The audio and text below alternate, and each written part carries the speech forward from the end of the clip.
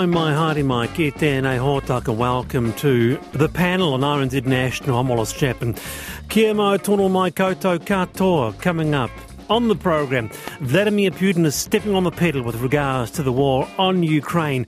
300,000 people pressed into military service, he announces, prompting large protests and one-way flights out of Russia. Dr. Evgeny Pavlov, who grew up just out of Moscow, on how the Russian public will be feeling. Also, today, 2/3 of the country's prisoners are being denied face-to-face visits. And for nearly a year. Lawyers are warning of significant legal implications on that. We discussed that. And artist Tame Iti walks into a hotel lobby and corrected his own name on someone else's artwork on the wall.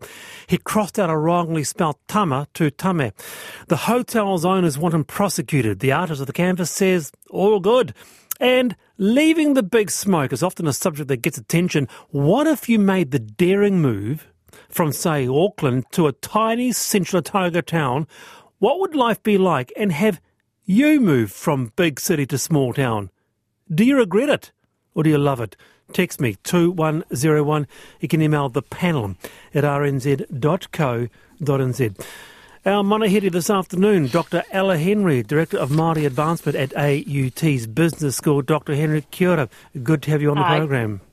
Kia ora, Wallace. Nice to be here. Yep, and with us also Peter Field, Associate Professor in History, especially American History at the University of Canterbury. Nice to have you back, Peter. Kia ora. Yes, hi. 2 doctors you have, and we can't even cure the common cold. That's right. The educators unite this afternoon. Anyway, first this. The Ministry of Primary Industries announced today it'll begin culling cows on a huge 5-star feedlot near Ashburton, which is infected with bacterial disease mycoplasma bovis.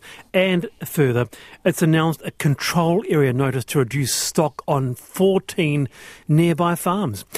In May, the government announced that after working to rid Aotearoa of the disease, this feedlot was on the only infected property remaining, but 2 more properties have tested positive.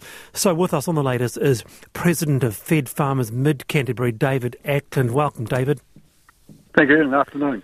Good afternoon. 14 farms to be depopulated, destocked. A concerning development here?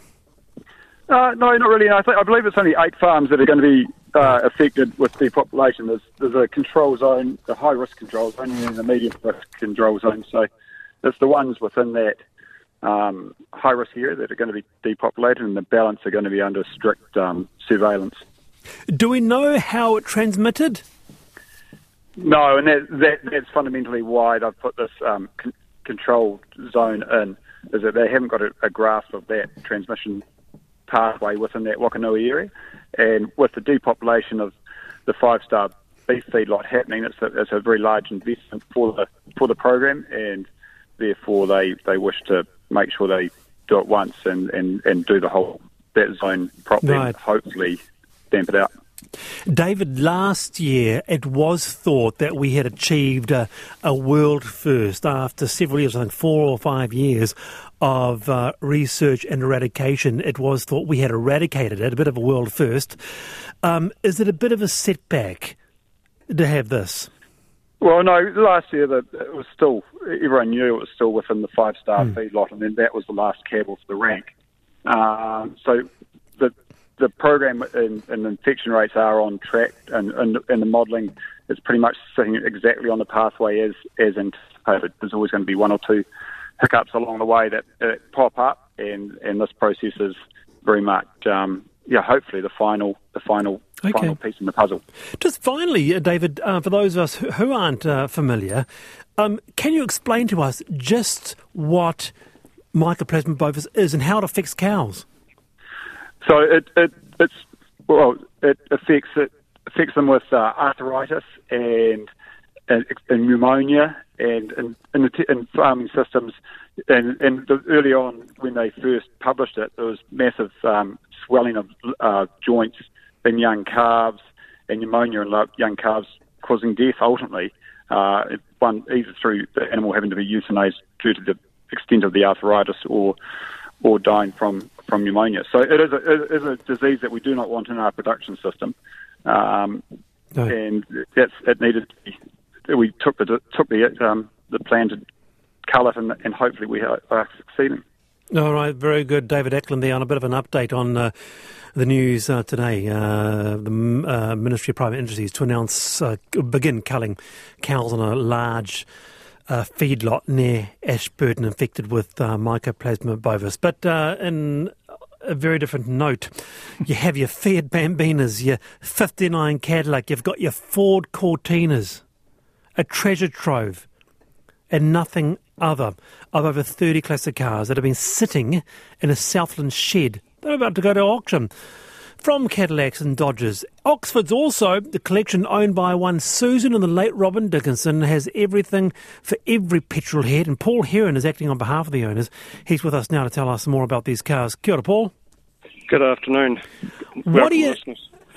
lovely to have you here. I'm quite excited about this, actually. What do you know about Robin Dixon and how he came to own all these amazing cars? Righto, so Robin was a good friend of mine, and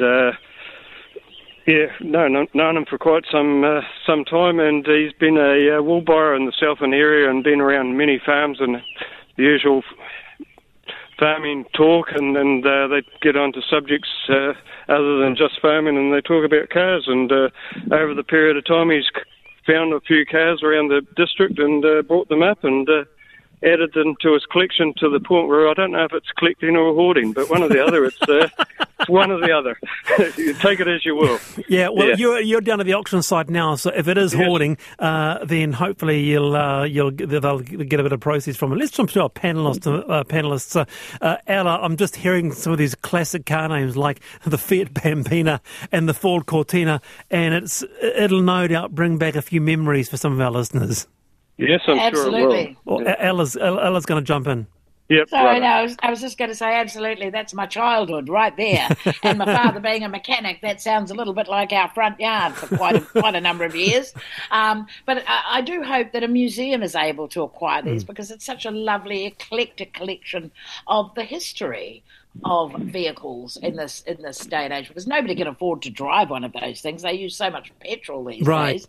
They'd be ridiculous to own.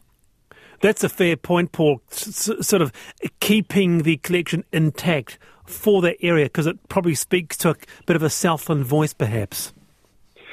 Oh, yeah, some people would be keen on certain cars and not others.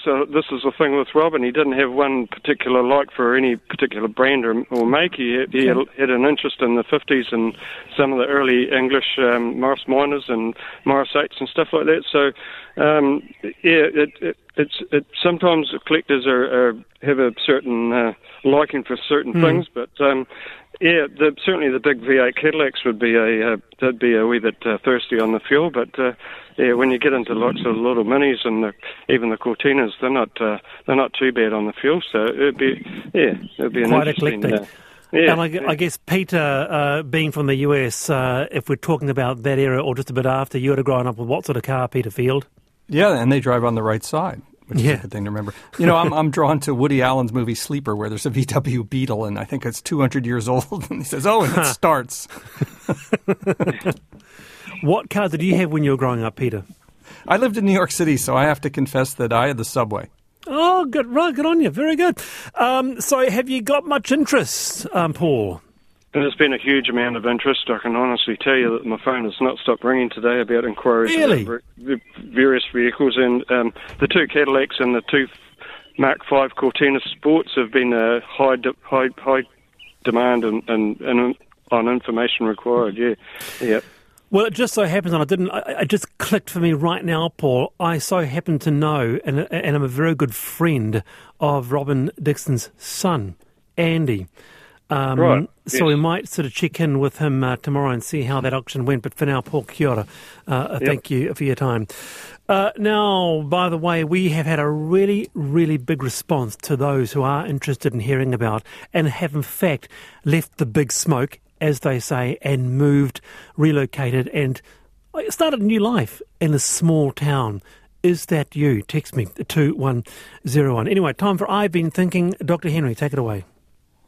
Okay, well, this week has been a very positive week for AUT. We had our graduation. I was able to attend for the Faculty of Business, Economics and Law, and it's always such an uplifting experience. You know, you see people being able to walk across the stage with their family in attendance, and some haven't been able to because of COVID, so that was really gratifying. But I was somewhat saddened that the number of Māori graduates was quite low, and I'm hoping we can encourage more Māori into business studies because we're starting a new Māori business minor next year, and I really want to stress how critically important it is to build our Māori business expertise so that we can grow our Māori economy. And I know and genuinely believe that when the Māori economy is strong, Māori economies build Māori communities. And when that is good, it's really good for the whole country. So I'm hoping we can increase the number of Māori in business in future years. And I guess there are two sort of gears to this, Ella, because on one hand you do have the good news of the Māori economy expanding at quite an incredible rate over the last few years, and yet you're not quite seeing the number of Māori graduates coming through at this juncture. Well, I mean, in part that may be because of the low unemployment rate at the moment. You know, right. A lot of young school leavers have left and gone straight into work. There's good work. I'm happy for them. But we also have to think about how we build for the future and maybe attract non-traditional students, you know, older women, older people into the tertiary sector. I'm sure you'd agree, Peter, that it's time now to be looking at different demographics for our universities. To be sure. Yeah, and we can touch on that a bit later on in the program. We are talking about that at 4:30. Anyway, kia ora. Ella, Peter Field, I've been thinking. Well, yes, I happen to have just gotten back from the United States, so it's certainly fresh in my mind. Wallace, I don't know whether you've actually traveled abroad since the kind of end of lockdowns and the pandemic, but it was very interesting. And I guess a few things to say. The rumors of America's death are probably greatly exaggerated. It's still there. It's a big country, and in ways it's doing very well. So I think we might remind ourselves that we're misled a little bit by the New York Times and the Washington Post and the Guardian if we think the United States is just falling apart. Well, it's such an enormous country with it's hard to speak of it as really one country in some senses. But when you go back to your hometown, Peter, how do you find it? Yeah, well, again, we haven't set this up, but New York is very interesting. Again, I was struck by just how incredibly multicultural New York and the United States is. It's an amazing polyglot place where overwhelmingly people of so many different backgrounds and cultures and ethnicities and languages do live together and, on the whole, very well indeed. That is one aspect that struck me, and it struck me enormously riding the subway really for 14 days, many hours in the day. It was just really something striking up conversations, Ella, with people from the likes of Latvia. Actually, you met someone on the subway in Ukraine who was interested in my little camera. But Ella, you would have been to New York as well? Oh, it definitely. I mean, I didn't believe it when I first saw it. You know, it's only 10 miles long and a mile wide, and I think 6 million people are crammed onto it. It's such an extraordinary phenomenon that, I mean, I walked around the first time I was there and got from one side of the island to the other and thought, oh, golly gosh, it's huge. One more slight observation quickly for Ella and you, Wallace, and that is, I did notice that how many storefronts were vacant. So there has been a lot of churning and a lot of difficulty economically because of the pandemic. Peter Field and Ella Henry with me this afternoon. Kia ora, Wallace. We move from Vienna in Austria to Cardrona in Central Otago. Cardrona is heaven. You're on the panel. Stay with us up till 5 p.m. right here.